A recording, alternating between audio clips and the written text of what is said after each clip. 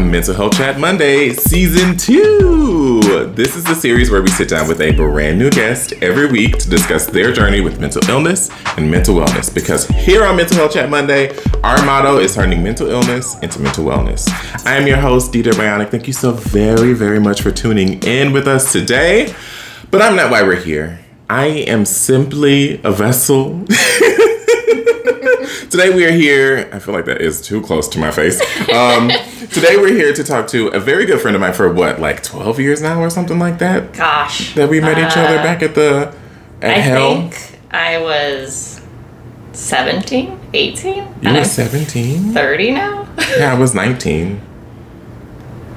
No, okay, if you were 19, and I'm a year older than you? Yeah, I just turned 30 in January. Okay, so I must have met you right when I was like 19 or 20. Like, yeah, we must have been like somewhere in that like 10 years. Yes, yeah, so like a decade. Quite a while. Very long time. And podcast host herself. Yes. We'll talk about that a little bit later.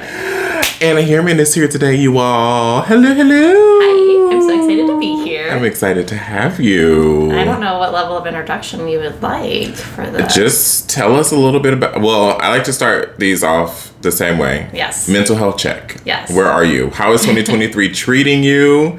This episode will be coming out in Pride. Whatever. How is 2023 treating you? Okay, well, to be fair, it was not great at all. It was rough. Mm-hmm. Like, let's see. I've gone through a breakup, but like there was like the slow death of the relationship, and I'm like a hanger-oner. Yeah, yeah. So like I like let that kind of also like be a big drag, and like I was having like a lot of anxiety from that, and I've been like in this huge fight with my mom. Oh God. And like I know that I'm like usually pretty close with my mom. Yeah, that's why I'm like, what? Yeah, so like all of that has been happening at the beginning of the year, but then like I had this breakup. I went on this like amazing backpacking trip through Utah, and then I like met someone, and like they might be my person. Like, and like this is all like in the past like May. Amazing. Chef's kiss. Yeah. So good. May, great month. January through whatever the month is before May. April. January through whatever that month is. 1 through 4. But 5? 5 and on. Okay. It's looking good. It's looking up. No, it's looking like way up. Like in a way that like I didn't know was possible. Yeah. So, like I think actually like 2023 is gonna be really good. Mm-hmm. Because like now it's really good. Now it feels really good, right? Now it's really going. Yeah, so I don't know, like stuff has gone on, and I started therapy at the beginning of the year. And like that's been different. Mm-hmm. Like I don't know, like I don't know what your like specific journey through therapy is. But I was seeking therapy because I don't like to feel.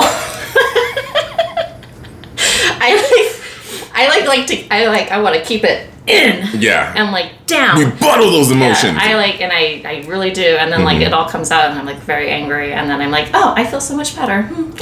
Everything's good now. And then I was like, I don't think that's healthy. So I was like, I'm gonna talk to a lady or a man, whatever, and they're gonna help me be better. So I started therapy, and my first therapist was not great, but I think she just had too much on her plate. But my therapist that I have now is like amazing, and she's like really helping me like with like identifying emotions, because like sometimes I feel in my body. Yeah. Things. Yeah. And then I'm like, ooh, I don't like that. And I'm like, we're just gonna like stop thinking about whatever that is. Like, I'll have anxiety and I have like a pit in my stomach, and or like I can feel myself like kind of like collecting myself. Yeah. And like recognizing that like there's physical properties of your emotions has helped me to identify the actual emotion. So like that's like kind of like the big thing that I've been working on is that. Yeah. And like I never cry. And like now I like let myself cry. Like I'm like, you know what? Let a tear out, girl. Like you just do what you want. I was like, you're a free woman. I was actually just talking with my partner about this the other day. I had a show my Some Kind of Quadruple Feature show. It was the very first one. It had an amazing turnout. It was a great night. And I was feeling so many emotions. I was so overwhelmed.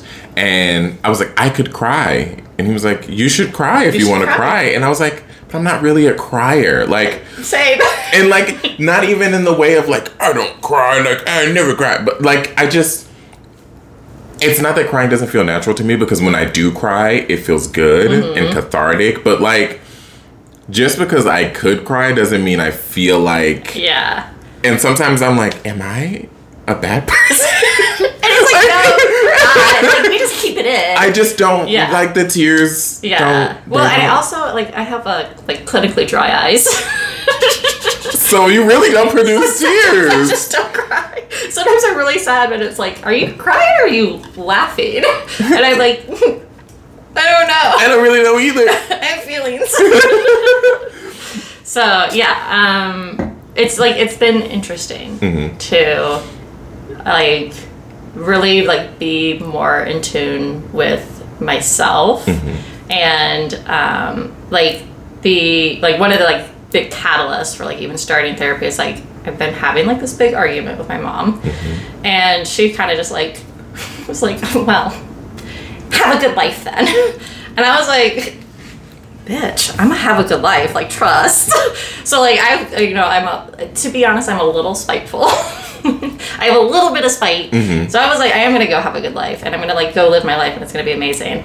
And then I was like, okay, well, maybe you're being kind of childish. Like, maybe you could, like, fix this a little bit, or, like, kind of, like, come to terms with, like her immaturity, and, like, how it butts up against, like, my own, like, emotional maturity. Because, like, I've always, between the two of us, I've always been, like, the more mature, right? So, like, it's kind of like the wrestling with that of, like, she's the mom, but she's, like, kind of not the mom. Yeah. And, like, all of that stuff. So I wanted to, like, start therapy to, like, identify my emotions better, be more emotionally mature myself, and, like, be able to, like, talk about my emotions in a way that's not, like, conflict, but, like, just, like, here's how I feel. Can we do something so that, like, I don't feel this way again? Or, like, this is how I feel, and it's okay to feel this way. And I recognize that a big issue that I feel like probably a lot of people have, because, like, you know, even if your parents are amazing, which I do have, like, really good parents, like, we're still fucked up. Yeah. Like, it doesn't matter how much your parents love you, or how much, like, love they give you, or how much they care for you. Like, there's still little traumas, sometimes big traumas. And, like, part of that just means that, like, we take that on, and then, like, we build our armor up, and we don't let those bad things hurt us anymore. But, like, sometimes you have to get to the point where you're like, you need to take the armor off, and you have to, like, really say, like, how can I be, like, gooey and vulnerable? Yeah. You know, that's been one of the most difficult things for me, is vulnerability. Like, so hard. It's so hard. I'm like, and it's crazy because I grew up with a mom who I can talk to about anything. Any and everything I can talk to this woman about. I know how close you guys are. Yeah, and like, I literally just got off the phone with her before you got here. I was like, I'm calling you now because you have the special superpower of calling me in the middle of recording. Like, I guarantee. Never fails. Every single time. And I'm like, you know, we talk and laugh, and, you know, but there's this lack of trust that I have in other people that I have worked so hard in my 30 years of life to be like, okay, what is it? What is the thing that makes you not trust? Yeah. And not just not trust, but not trust people with your emotions. And, you know, I figured out some of it. I know a lot of it has to do with my dad in that situation. But there's still, you know, the forgiveness has been forgiven. You know, we're not close, but that's going to be what it's going to be. But there's still, like, there's something. There's a something that's like... There's the protective coating that you have to, like, keep on all the time. Yeah, I feel that because, like, I'm very much, like, I don't let people in at all. Like, even, like, you know, like, Ambria, who you know, and we've been friends for, like, 18 or 20 years or something. And, like, whenever I went through this breakup with the guy that I was dating previously, and I called her, I was like literally like sobbing, like whole body, and she's never ever seen me like that.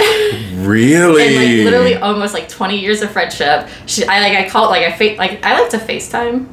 Like it's my preference, so I can like see people. Yeah.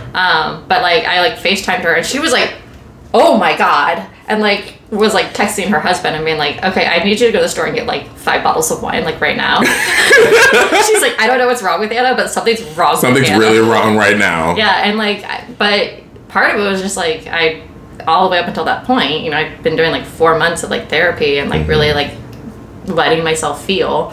And I was like, I'm so sorry. Like I was immediately like apologizing. I'm like, I'm so sorry, but my life is ending. And you know, that's one thing we got to get out of the habit of is apologizing for our. Yes. I don't say sorry as much. I say it all the time. I'm so Midwestern. No, I'm not apologizing. Like, sorry. Oh. I've been, not you're on the scooch right past you.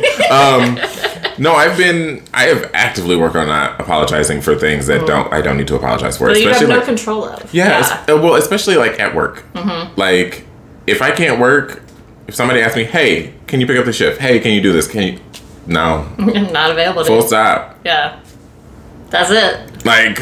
Yeah, I have to stop saying sorry. I say sorry for everything. I like drop something. I'm like, oh, I'm so sorry. I'm so sorry. But honestly, I say sorry to the animals too. Like if I they deserve it. I'm like, oh, I'm so sorry. They deserve it. Humans. They're like, I love you. You're the best. Thanks so you much. Feed me. And you're like, I've killed you. I offended you. Yeah, one big thing that helped me, and you know, I'm an artist, I'm a performer, all that good stuff. So one thing that helped me with my vulnerability was like writing. Man, there's nothing more magical than writing to me. I'm a journaler, and I like dabble in poetry every now and then. My favorite thing is to like read poems like that, like maybe well known or not well known, doesn't matter. But I like to see like what that looks like their poem structure, and then like emulate that with my own poem. Yeah. Because like I'm not a good poet in a sense. Like I can't like think of like what it should, like how it should eke out. But when I see something, I'm like, oh, like I get it. Like there's the repetition. There's like the part where you're playing with this. I'm like, I can do that. So like I like doing my poetry. Like I'll read some poems and I'm like, okay, I really like this one, and then I'll kind of like write a poem based on that. And sometimes I do it in like sections and parts, and that I find like very cathartic, because it's like you don't have to, when you journal, you like, sometimes I want to be very specific, you know, but with like poetry I'm like, I know what I'm saying. And that's all that matters. Like I listen back to my songs and I'm like, I know exactly where I was when I wrote that lyric. You're like, I felt that. Yeah. Ooh, that hit. And I'm like, oh, of course it did. I wrote it. I'm like, I'm amazing. So you talked a little bit about therapy. Let's backtrack just a couple, just a little bit. Let's talk about diagnoses. Have you ever been diagnosed with anything? I have not, but I think that part of it is because like the therapist that I have seen, because I've seen, I think I've seen like 4 therapists like in my life, but they're not diagnosis therapists. So I think if I was going to have like a diagnosis of something, it would probably just be like kind of like high functioning anxiety or like low level anxiety. Like I'm very fortunate that I've never had to deal with depression. Like honestly, like we fighting in these streets, let me tell you. Yeah, like, well, you know, like I think there's like a genetic component to depression, because like on my like mom's side of the family, we have like a lot of like mental illness there with like depression, anxieties, and like bipolar. I have like a aunt who's not with us anymore, but I also didn't know her, so I'm not sad. But like she had schizophrenia. So like there's a lot going on where like I could be really messed up in the brain. I could have some really like not very good chemicals.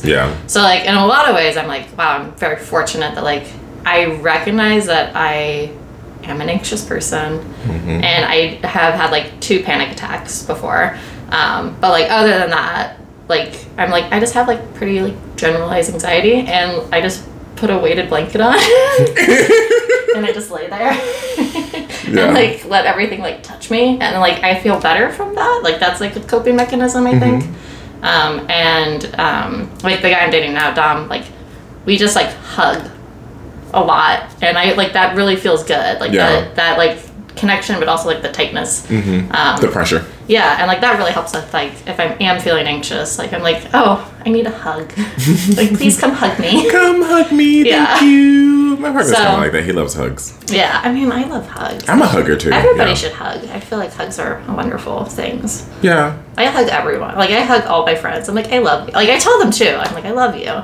Because I think like that's important. But yeah, like no like official diagnoses. But definitely they're like, yeah, you seem anxious. And I'm like, thank you. Oh, thanks. I'm not anxious. I'm just quirky. Yeah, that's honestly what I say. Oh my God. I'm like, I have quirks. I'm just a little quirky, that's all. I'm not like other girls. Yeah. I'm anxious. I'm exactly like other girls. We're all anxious. Yes, all the girls are anxious. That is for fucking sure. So, talk to me a little bit about, you said you've seen 4 therapists. I think 4. 3 or 4. Talk to me about, I feel like people shy away from therapy because they think the first therapist they see is gonna be the one. That's gotta be the one, right? I saw one and they weren't good for me, so I can't go see another one because they're all the same. So talk to me about how important getting the right therapist is. I mean, I would say mega important. The reason that I recognized that I could change therapists is honestly I have a huge support system in my family, which is wonderful. But my cousin, who's like a couple of years younger than me, she's also like going through like her therapy journey, and she had gone through several therapists. And I had this therapist, and I was just like, we are not clicking. And I was like, I texted her and I go, is it rude if I just like switch and don't tell her? And she was like, fuck her. Like if she's not doing what you need, like just switch, like just do it, because like this is their job. Like they don't care about us. She was like, they care, but to a certain extent. Yeah, like they're required to have empathy or care for us. So like that, like I felt like that was very powerful advice of just being like this is for you. So do what's right for you and like switch. And if you don't like that person, then switch. And if you don't like that person, just switch. So I had like a therapist, like back when I was like 17 or something, just because like family stuff, and I had like some not great things happen whenever I was like young, and my parents were like, it might be good to talk about this with somebody that's not us, because they were like, we would love to know what's going on in your life, but like some things are just very personal. And like they're not necessarily like equipped to deal with like some stuff. So like I was seeing a therapist then, and I was kind of like once I was like done, which like I didn't go for a very long time. I went for like 6 months or something like that. But like after like I talked to her for a little while, I was like, I didn't feel like it was like serving me, because I had already journaled. I had already processed the whole thing. I journaled about everything in my life up till 17. I journaled 1 through 17, and I had already processed everything, and like they wanted me to go to therapy because they were like, we think like this would help you, and I'm like, I helped myself. I'm good. So like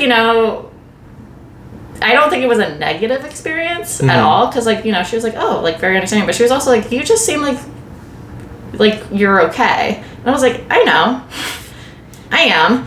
I was like, I don't know that we need to like really talk about all this stuff. I was like, because it's already done. But then recently I like decided I wanted to see if I could mend this relationship with my mother, but also the fact that your relationships with your parents, good, bad, positive, negative, like how you see their relationship with like their romantic partners or even like their friends, how they interact with other people, like that's always like constantly imprinting on you. And so as like a young person, because my parents split up twice, what I saw was like my dad, who was like giving, just like giving all of himself, and my mom taking. And, I have a lot of love for her. But when you have a very selfless parent and a very selfish parent, and you see that, how it affects your relationships, you're going to be kind of one or the other. Yeah. Right? And I am just like my dad. And I give everything. The way I like to describe it is like, I'm giving you like one of my marbles, and I want you to keep my marble safe. And like a lot of my relationships is like, I'm like, here's my marble, and they take it and they go, fuck that marble.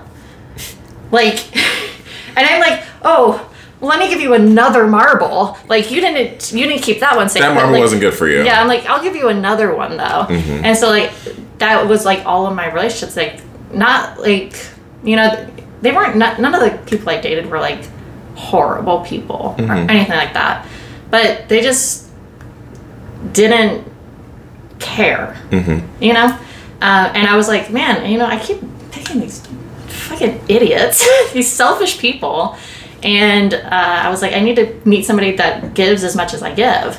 And I was like, I don't know how to do that, because I'm not advocating for myself. I'm not saying that part. Yeah, I'm not saying like, you need to do this for me because I'm not happy. I'm like, I'm not happy. Like, keeping it to myself. And I'm just like, maybe they'll figure out how to like make me happy. And like, that's all, like, that's also a fault. Like, that's me being wrong.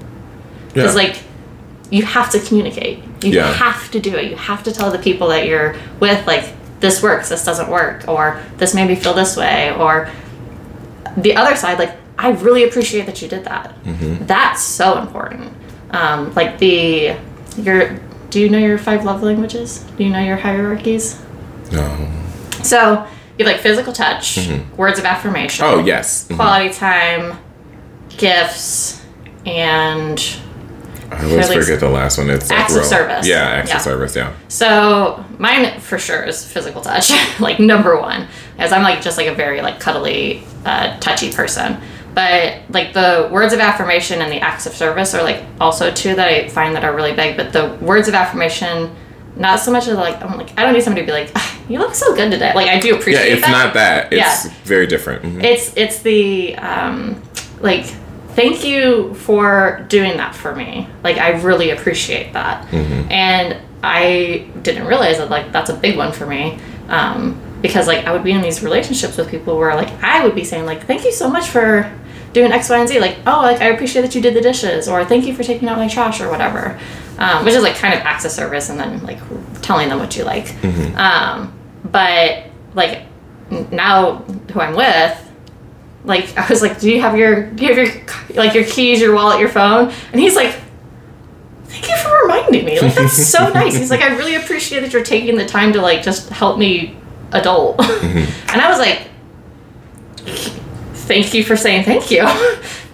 I appreciate you thanking me. I appreciate your appreciation. Just thanking each other back and forth. Literally, it was like a cycle of like 4.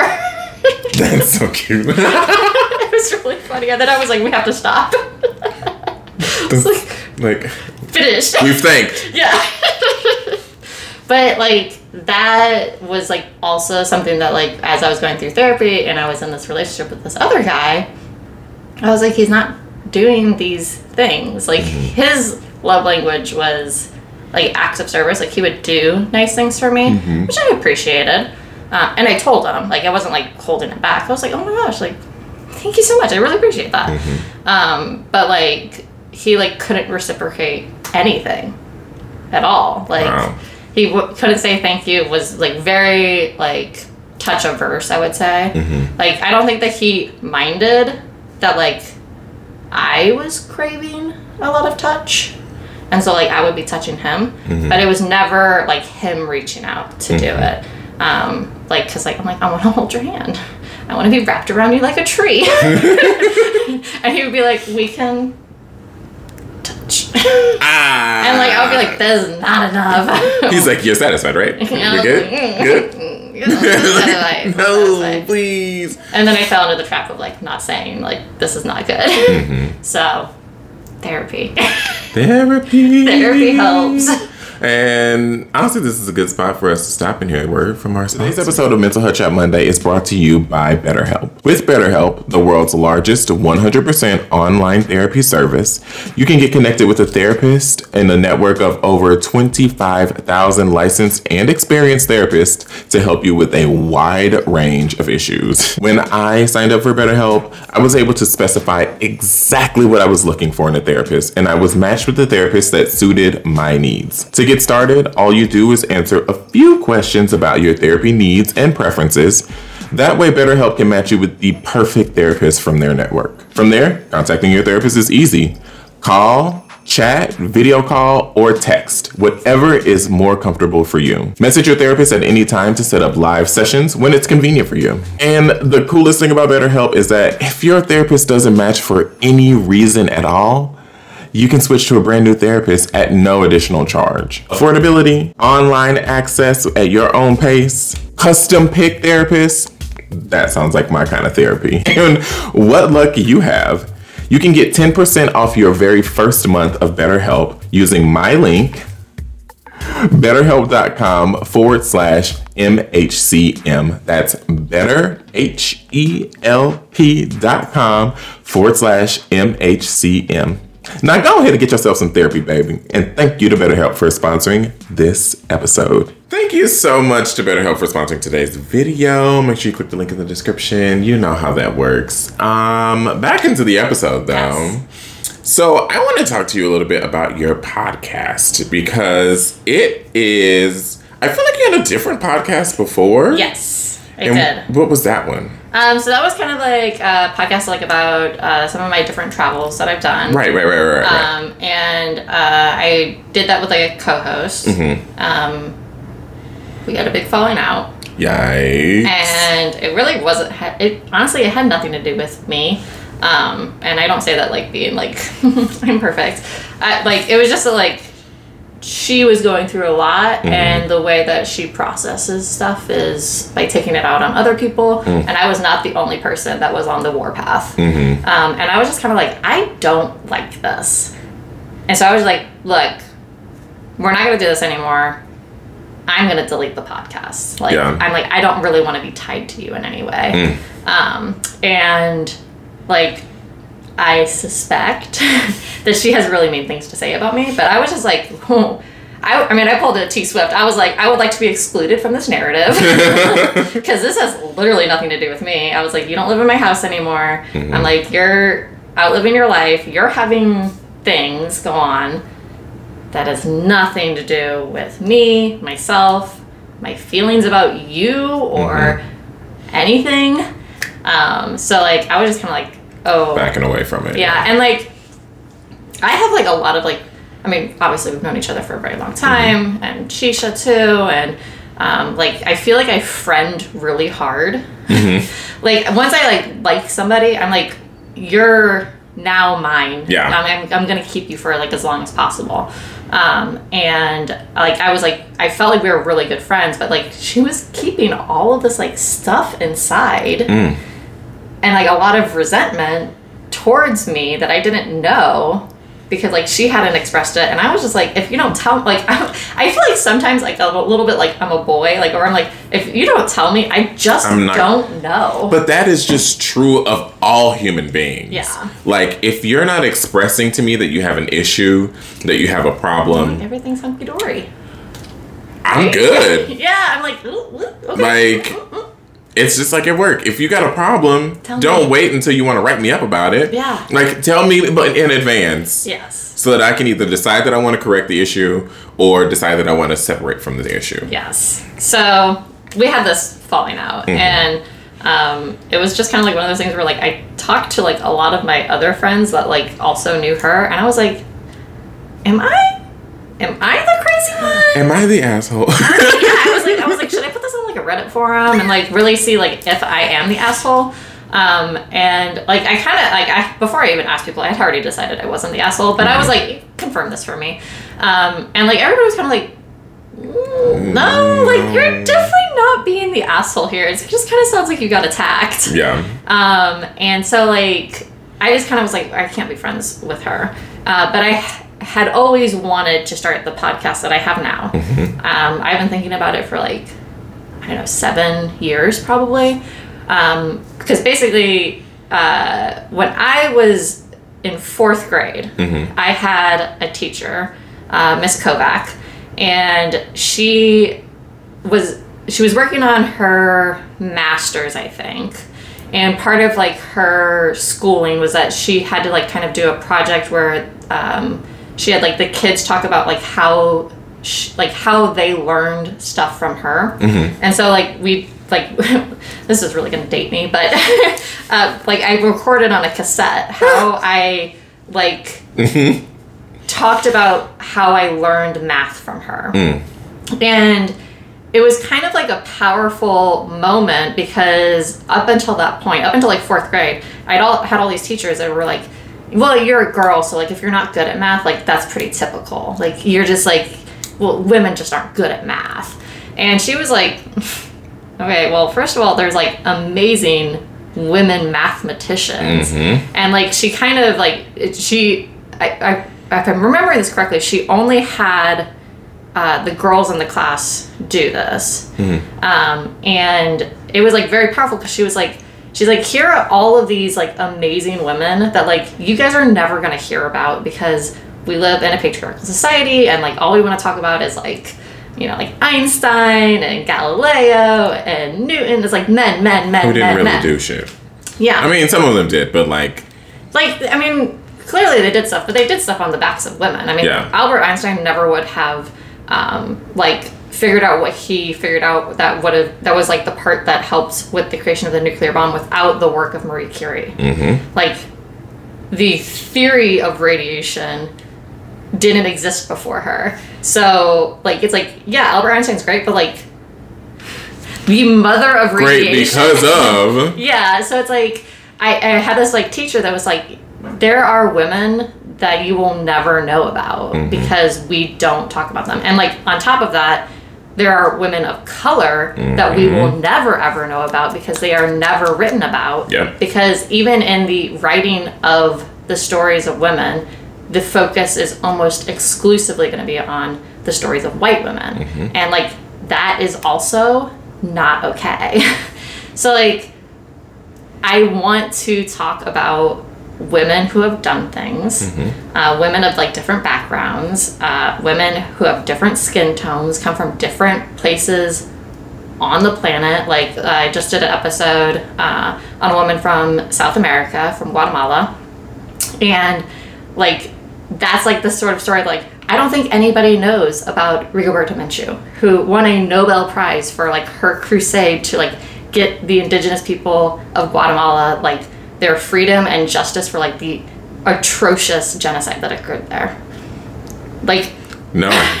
Like I would this love is to, new information to me. Like I would love to meet somebody who also knows about Rigoberta. Yeah. Because like you just don't hear about it, but like holy moly, like right, like you know, she was like, my people are dying and I'm gonna do something about it. And so she did, and like we don't talk about it, especially in America, where like we don't talk about anything that happens outside of America. Well, yeah, and we don't talk about revolution. No, like in any way. Like sure, we can talk about the white revolutions, but they're not really revolutions. It's like white people rebelling against amorphous thing that is wrong.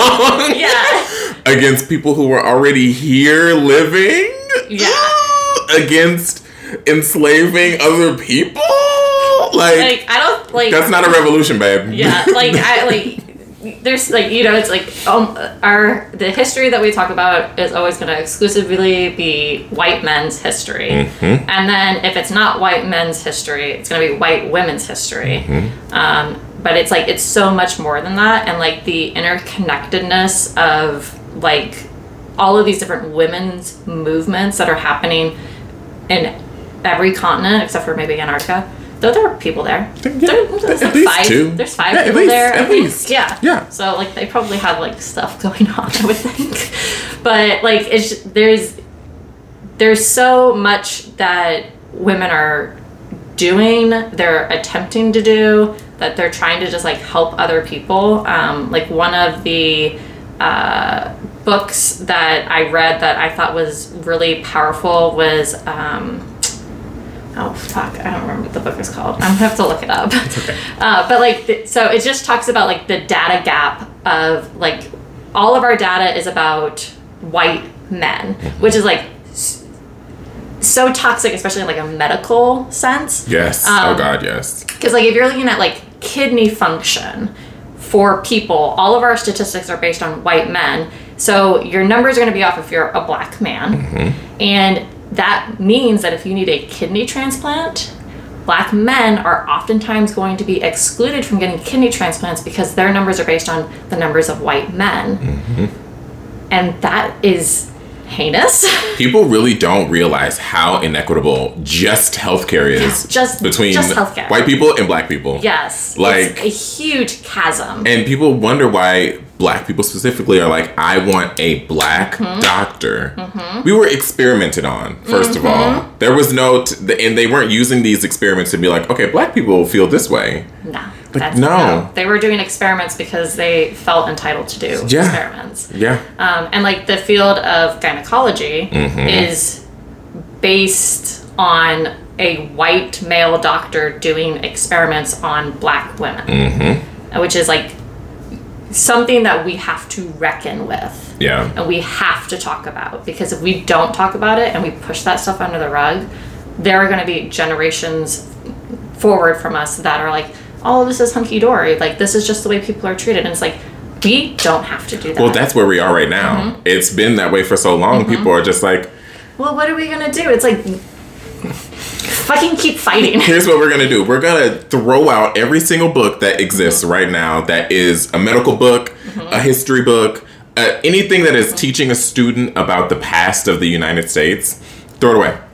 Get rid of it. Get rid of it. Like, and like, there's the part where you're, as a young person, you're sitting in class and like all of the names in your books are going to be the names of men, and they're going to be white men, and we're not going to talk about black people, we're not going to talk about brown people, we're not going to talk about indigenous people. Well, all of that is just like, well, we don't know their names. It's like, but we do. But we do. Somewhere. Yeah. You're just choosing not to do something about it. And in this particular book that I read, it talks about the data gap between men and women, and one of like the starkest things that like she talks about in this book is just like the fact that like the way we clean our streets is so men can get to work.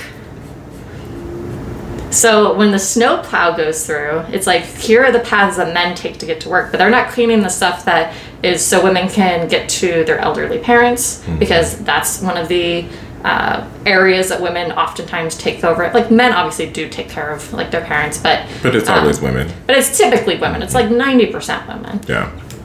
Like, you could talk about like the housing crisis in Brazil, and like how it basically changed how women interact with each other, because they like basically took all of these people out of like their social circles, because they're like, we want to build stuff here, so you're going to move into this other apartment, which is kind of like what happened with Pruitt Ego, the projects buildings that were up in North County a long time ago. Oh yeah. Yeah, or like in Chicago, like Cabrini Green. Yeah. And like gentrification. Yeah, so like there's the gentrification that happens severely affects women almost predominantly, where men are kind of like, well, I have a car, I can get to where I need to go. Like, if I move, like, whatever, like, she'll still be home to take care of the house. Right. So, like, there's all this, like, nuanced stuff that, like, I think men don't necessarily know unless they're educated on it. And it's, like, those are the things I want to talk about, is, like, look at what women can do, first of all. Like, they can do, like, really fucking amazing things. Yeah. Like, you know, one of the women I talked about is, like, a Jewish resistance fighter in, like, the Nazi-occupied Netherlands. And, like, she did amazing work. But, like, in reading about her, I read about several women that were, like, the resistance fighters in, like, Poland and in Paris and in the Netherlands. And it's, like, you don't hear about the women. Like, there's no movies about the women. You get Saving Private Ryan. It's like explosions and men being heroic, and there's like not a single conversation between two women. Yeah, at all. And that's not like, even if there, I don't even know if there is women. There's got to be like at least one woman in that. I haven't watched it in a long time. I don't think there are any women in that movie. Yeah, there might not be. But wow, I didn't even think about that. Well, if, like, I mean, one of my favorite movies, like one of my favorite series of all time is like Lord of the Rings. Mm-hmm. But it's like, if you like the whole series, two women talking to each other, it's like a mom to like a child, and that's it. That's it. Other than that, there's no women interacting with other women. Mm-hmm. And like, I love the movies, but I'm also like, you did a huge disservice. Yeah. Because like, women's stories matter. So that's what the pod is about. First of all, thank you for the work you're doing.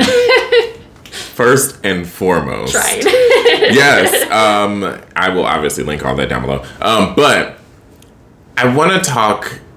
I brought up the podcast because I know for me doing this podcast is very healing and cathartic. Yes. So how does the work you're doing, the absolutely fabulous and amazing work you're doing, how does that affect your mental health, and how does that imprint on you?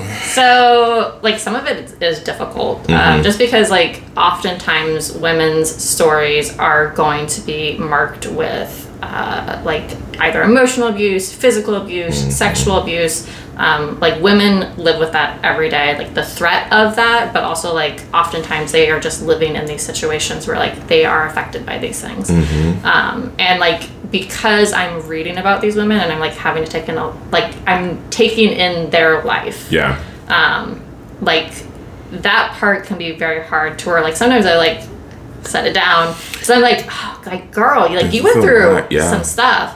And like my most recent episode was on Anne Sexton, who's like a very complicated subject, because while she wrote like this beautiful, amazing poetry, and people like really championed her, when she killed herself afterwards, they kind of like released some stuff posthumously, and it was kind of uncovered that she was not like directly sexually abusing her daughter, but like there was like some stuff that was like very not okay. And the reality is, like, if she had been a man, she would have been canceled. Like, this would not have been something that like that we would have like chosen to overlook.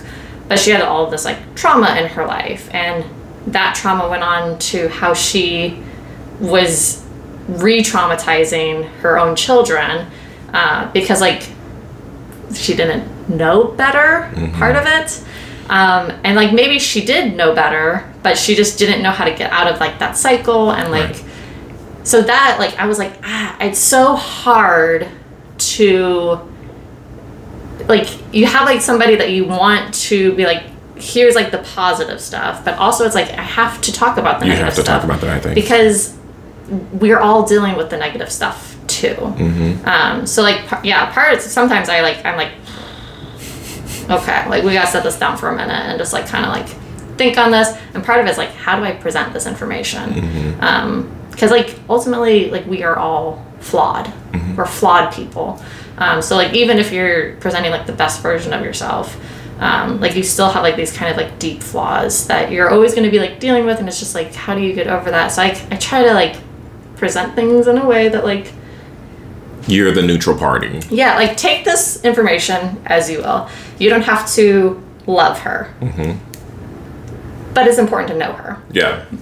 So, because like she was like part of like pushing the first wave of feminism into the second wave of feminism, and like that's a big role. That's a big person to be. Yeah. So yeah, it was like I really struggled with like that episode, because I just didn't know. That was the other part, is like I had no idea. Yeah. All I knew is that, like, she wrote a lot of poetry. It was like very powerful stuff. People really, they were either into it or they were like, women don't talk about this.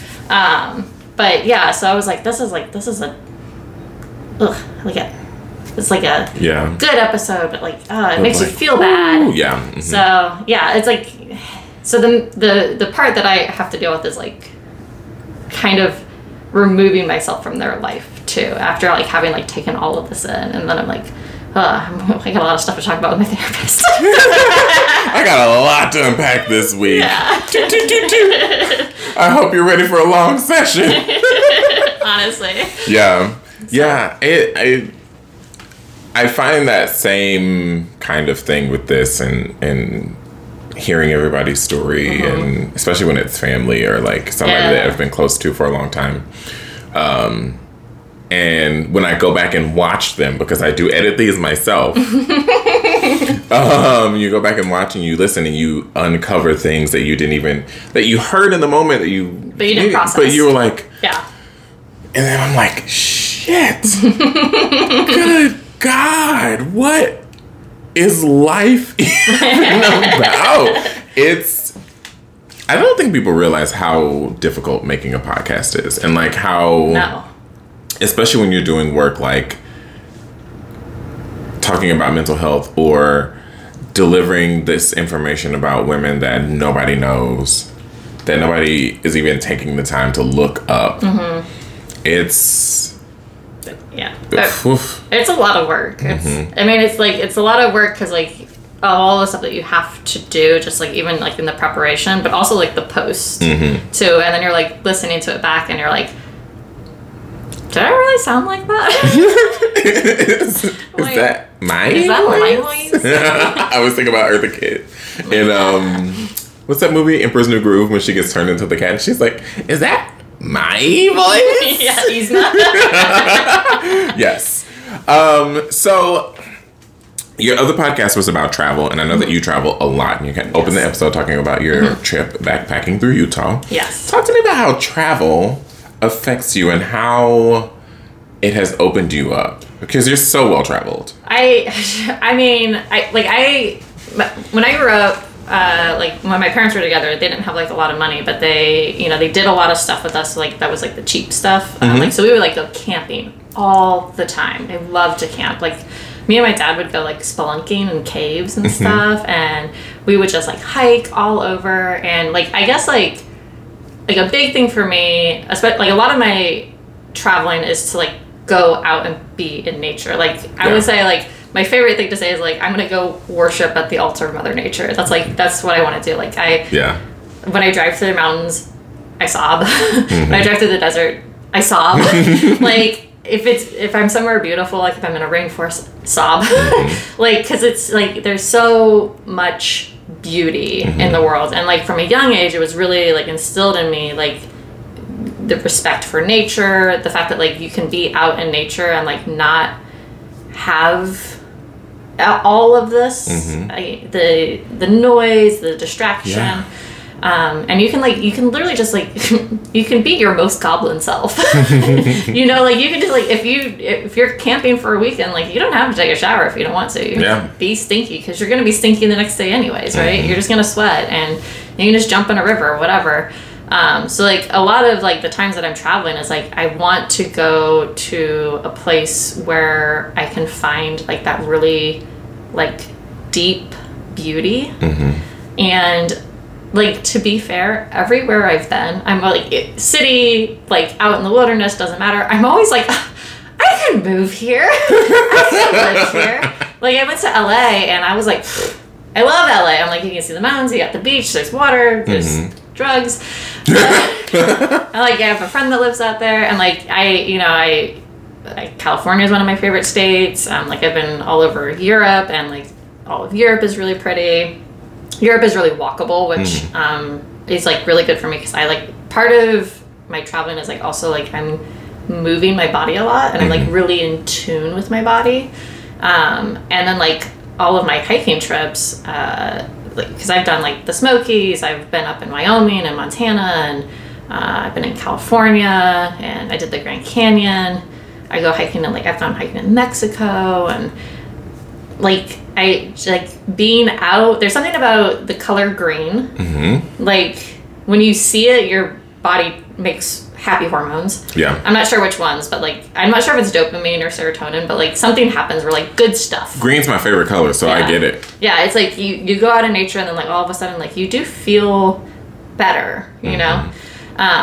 So part of it is like I want to be out in nature. I want to just like love nature. I want to like be in it. And like I am not a super phone person. Like, you know, I have all my social media and stuff like that.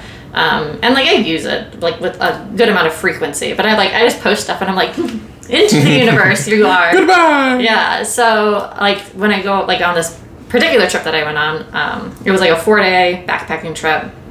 So we like hiked into the gulch, camped down in the gulch. We had to like hike our food in. We had to hike our solid waste out, which I had never done before. So you like literally had to like poop in a bag. Oh God. And like wrap it up and like carry it out. And I'm a good pooper, so like my bag was heavy. Very regular over here. Yeah. I was like, I am healthy. I literally had to ask like another, like she was like not regular, and she's like, I got an extra bag, and I was like, fucking give it to me. I was like, I need this. And like all the food I hiked out, I still brought all that weight out. Packs were the same going out and coming in. Like everybody was like, your bag is so heavy, and I was like, it's just shit, guys. It's so much. Yeah.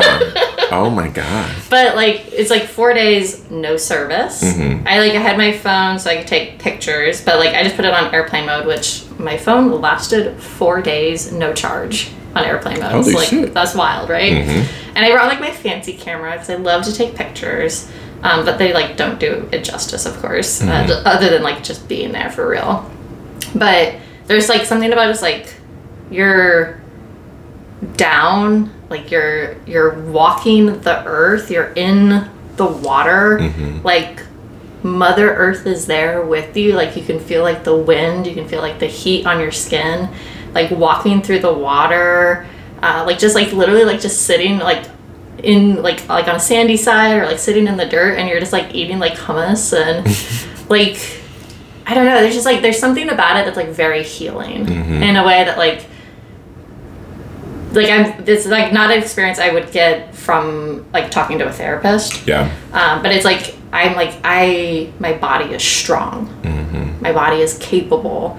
Like she's taking care of me and I'm taking care of her, and like that's the thing I love about like nature and like getting out there. And like I went to camp for 5 years where I was like I would be away for like a month from my family. And one of like my very good girlfriends from camp, she's also like a really big hiker. She's like still here in St. Louis, but like we still stay like connected on Instagram and stuff because she does she's part of the Black people hiking group. Oh, okay. Yeah.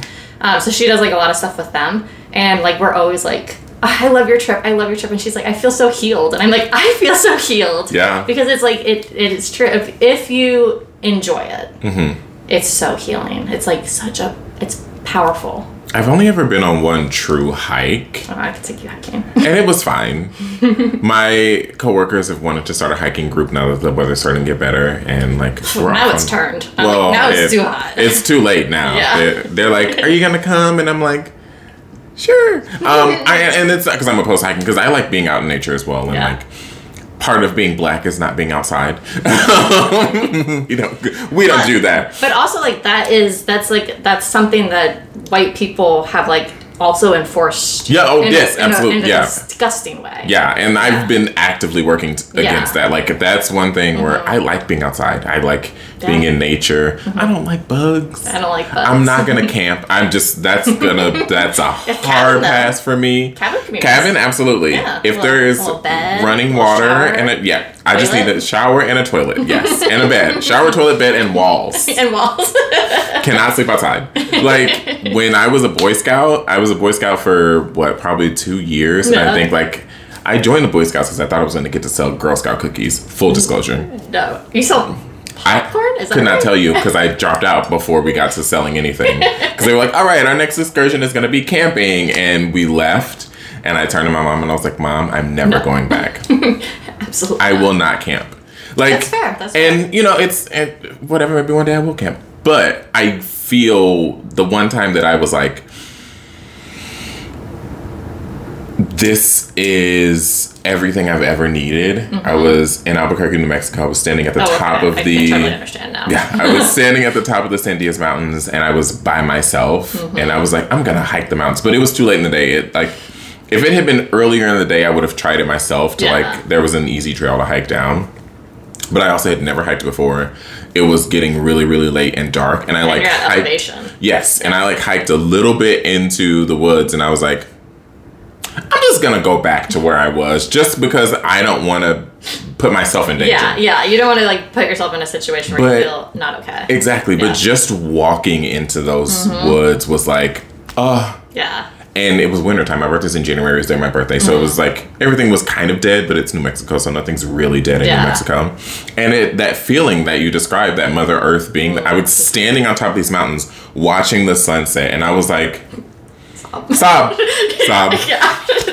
That would be me. It was truly a transcendent experience. Yes. It really, and I'm sure that I will have many more experiences like that in the woods, but I will never have that experience again. Yeah. Well, I feel like it's like your first time like seeing something like really beautiful and untouched.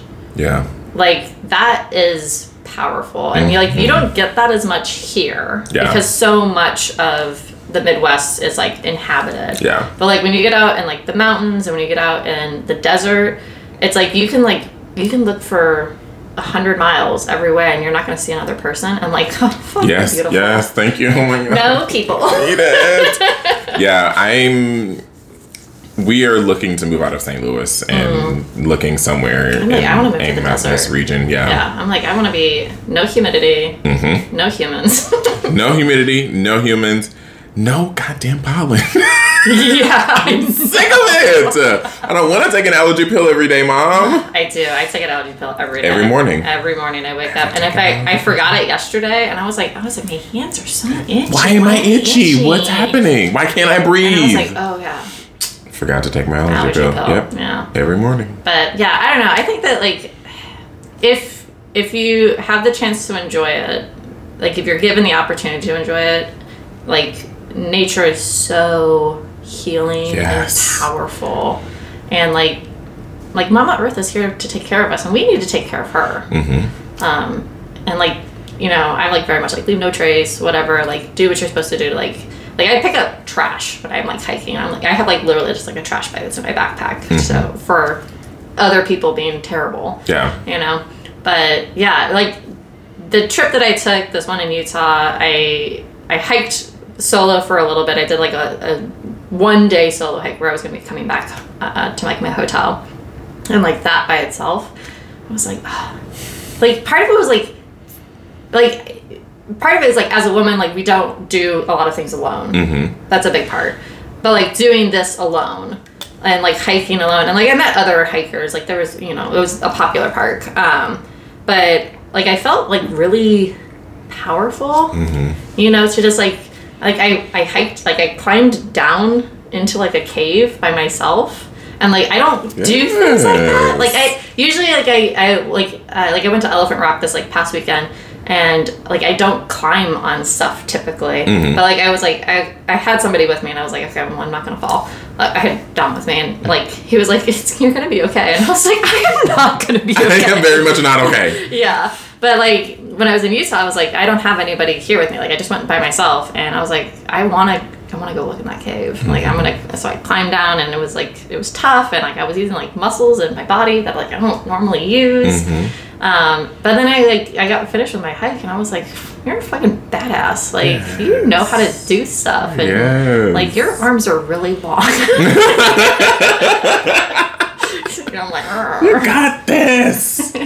That's beautiful. That's so amazing. And then I did a horseback ride in Bryce Canyon, which was fucking amazing.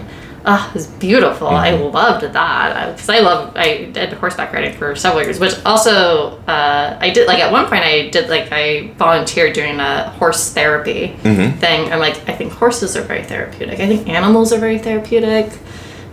Just because like they're not good. They just love us. Yeah. And you can just tell them stuff. Yeah. And like they're not gonna say anything. They keep secrets. They're secret keepers. Well, they might tell their other horse friends, but like I don't understand horse. Yeah, I don't speak horse. I haven't learned that yet. Oh my God. I can't wait to start traveling again. We went to New Orleans last year for my partner's birthday. I'm so jelly. I definitely want to go. We're talking about a magical city. I don't know how much you believe in witchcraft and magic and all that good stuff, but whew, baby. I have a ghost in my house, so like I'm not like a full like, you know, crystals aren't gonna make things happen, I don't think necessarily, but like go to New Orleans. All I have to say is go to New Orleans. You'll get a whole new perspective on the idea and concept of magic. It's not what people think. Okay. And the magic in New Orleans, if you go for the right reasons, and I say that because, you know, a lot of people go to New Orleans just to get drunk. And I'm not doing that anymore. And that's not my gig at all. And that's no shade. No shade. That is no shade to anybody that goes to get drunk. I used to turn up. Yeah. Now I'm a little more relaxed. A little more relaxed. And I want to experience the city. And I want to eat. Yes. Oof, the food there is so good. But like, the second we got into the city, it was like transformative. It is, the energy of the city is so ancient, and you can feel how old it is, and you can also feel how black it is, and that was like I just felt very comfortable in New Orleans the entire time I was there. The entire time. It's a beautiful city. I highly recommend it. Well, I mean, it's 100% on my list for sure. I want to go when it's slightly less humid, probably. But I don't know if it's ever going to be less humid. Well, we went the week. So my partner's birthday is May 13th. We went. I think we got there the day before his birthday, and we left a couple days after his birthday, and it was like perfect. The day we were leaving, it was starting to get humid and gross, and it was like, we're leaving, bye! But like the 4 or however many days we were there, it was gorgeous every single day. Yeah, I mean, I feel like to be fair, when I travel, I feel like I literally always go when it's the best weather. To the point where like sometimes I get places and like the locals will be like, oh, like, you're not from here, like, you know, what do you think? And I'm like, this has been like the most beautiful. And they're like, it's never like this. It's never like this. And I'm like, I brought it. Yeah. You're welcome. I came and I brought all the goodness with me. Yeah. Like, I went to Seattle. Like, I've been to Seattle 3 or maybe 4 times. And every time I've gone, it's like the most beautiful, sunny, amazing days. Like, cloudless, amazing. And everybody's like, this is not how it normally is. Please do not move here. Right. It's usually raining. And I'm like, but I love the rain. Yeah, I love rain. Like, I want to be depressed. No, like, not really. But, you know, a little melancholy never hurt nobody. Okay. Yeah, because I'm like pale, so I'm like, I need some shade. Some protection. Yeah. So I've got a couple more questions for you, and we'll wrap this up. Yes. Here on Mental Health Chat Monday, we have a motto. We said it at the beginning: turning mental illness into mental wellness. What does mental wellness look like to you? Well, I feel like if you'd asked me like a couple months ago, I would have literally just been like not being anxious would be like mental wellness for me, because like I was really, really anxious, like especially at the beginning of the year. But like now I feel like very different. I feel like mental wellness is like being able to communicate how you feel, and like not even like being succinct, just like being able to like really talk about how you're feeling about stuff, and like presenting that to like the people that you want to know it in a way that like they can understand where you're coming from, and like not necessarily like being being honest, but without being like hurtful. Because I think sometimes I'm too honest. Too blunt. I'm too blunt. So like, you know, presenting how you're feeling in a nuanced way that like captures the picture, but like, you know, like I think that's mental wellness. Like really having like the ability to be like, this is how I feel. And like that being okay, like giving that to somebody and then them being like, oh, thank you. Like, I want to talk about this with you. So like, I feel like mental wellness is like going to be, you know, having like these really close relationships with people that you feel safe with, and that you can like tell them like the truth. Like that's going to be your mental, being truthful to yourself, being truthful with others. Like that's the best. Like I live very like honestly. I hate lying. I just like, I don't, if I have to lie, I'd rather just like lie by omission, like just not say anything, because I really don't want to say something that's not true, you know? So like I think like truthfulness is wellness, honesty is wellness. I love that. Yeah. And our last question is not really a question. It's leave us with a piece of advice for allies of the mental health community. How can they be in our corner? I think like the biggest thing is that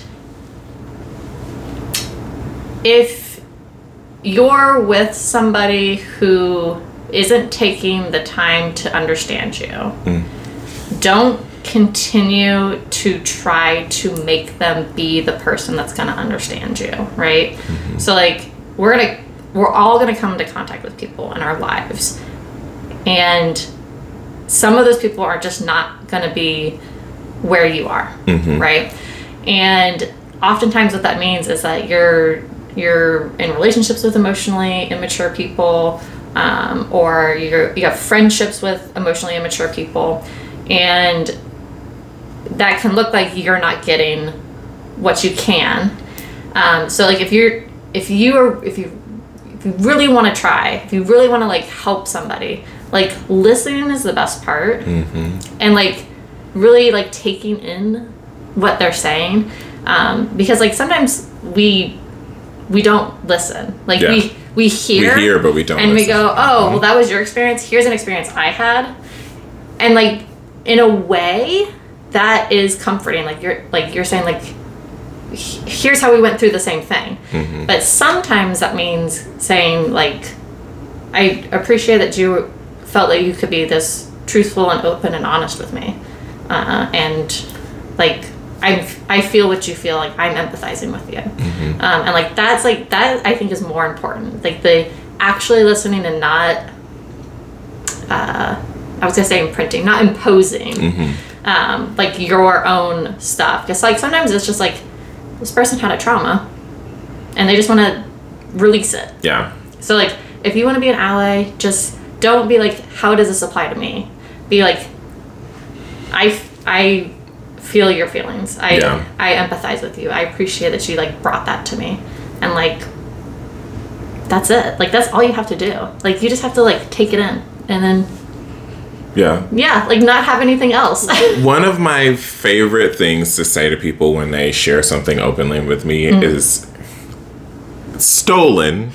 I love stolen. Stolen from a book franchise / movie franchise, the Divergent series. Yeah. They have the factions or whatever. One of the factions is candor. And I love to tell people, thank you for your candor. Yeah. Like. And like, that's beautiful. Thank you for your candor. Thank you for trusting me enough to share that with me. Yeah. Because like, that's your allyship. Is like, thank you for trusting me. Yeah. That's it. Like. And a lot of people, I feel like we are trained to try and relate to each other so much that we are just like, okay, the only way I can tell this person that I know what they're going through is by telling them my own experience. And I catch myself doing it sometimes too. I'm like, I try to stop doing that. Yeah. Yeah, I feel like I talk about myself too much. And I use a lot of I statements. And it's because I'm conceited. But it's also because I'm like, okay, I relate to you. They tell us to use I statements. That's the big thing. They're like, yeah, use an I statement. Yep. Don't use a you statement. Use an I statement. Exactly. But sometimes you just have to be like, thank you. Yeah. I'm like, I literally, like, usually the thing I say is like, I'm like, thank you for feeling that you could trust me and being so open and honest and like being so emotionally vulnerable. I'm like, and then hug. Yeah, and then hug. Like, yep, that's me too. Like, thank you. Can I hug you? Yeah, that's it. Like that's my big thing. I think is like that's how you help others. It's just like bringing them comfort. Yeah. So that's oh my god, thank you so much for being here today. It's so good to see you. Yeah, it's been a while. It's been so long. I need you to plug your podcast so everybody knows where to find it. Okay. So if you want to find my podcast, it is Rebel Women Podcast. Let's see, on Instagram it's gonna be Rebel Women Podcast, and on TikTok, though I'm not super good at my TikTok right now. And then on Twitter it's Rebel Women _pod. I don't know if you've heard of Good Pods. No, I have not.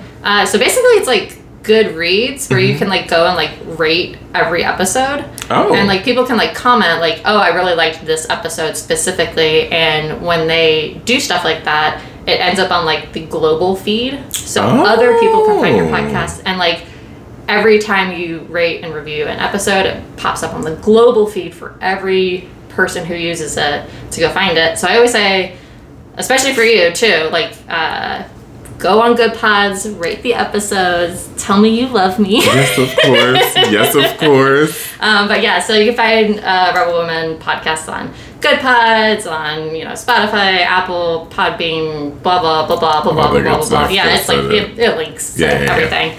And I have a website, rebelwomenpodcast.com. Yes. And I post like my notes, my sources, like stuff about my life if I've got like things that are going on. Mm-hmm. So like that's a good place to like find out like what's up, what's happening. But yeah, it's like I really love it. I think I've done a good job so far. I think so too. Yes. And you did a good job because you did the music. Oh God, yeah, I did. I did the music in the beginning. I've been making a lot of music lately. Like I told myself I wasn't going to put out any music this year. I know you said that. That's a lie. Clearly, I have a song coming out on this episode. Actually, will come out. My song will be out next week. So go stream Melanin featuring Lana J. Hey. But I said I wasn't going to put out any music this year, and then I got involved with the show that I'm directing called A Color Funeral. And it's very music-centric. Not very music-centric, but there's a lot of... You can't have a black show without music. Yeah, it's like music is feeling. Yes. Yeah. And... there's a lot of music in the show that needed to be created, and I was like, okay, I'll take on this task of making all this music, and it has inspired me in so many ways that I'm just like, God damn it, no, I guess I'm putting out music this year. Shit. But it's like it's good to be to feel the creative juice. Like if you weren't feeling it, that would be fine too. But like the fact that you're feeling it, like full dive. Yeah. Oh yeah. I'm into the pool. I've already like. The images, everything, like the second I started writing this music and writing these songs, I was like, oh God, I see a whole concept. I already know what's gonna be. I'm like, oh my God, I see all the imagery. That's how I am when I'm like in album mode, which this is not gonna be an album, just an EP. But when I'm the difference? No, you can tell me later. The difference is just in limited play or an LP is like a full album, so like 7 or more tracks. An EP extended play is usually shorter. It's 4 or 5 or 6 tracks.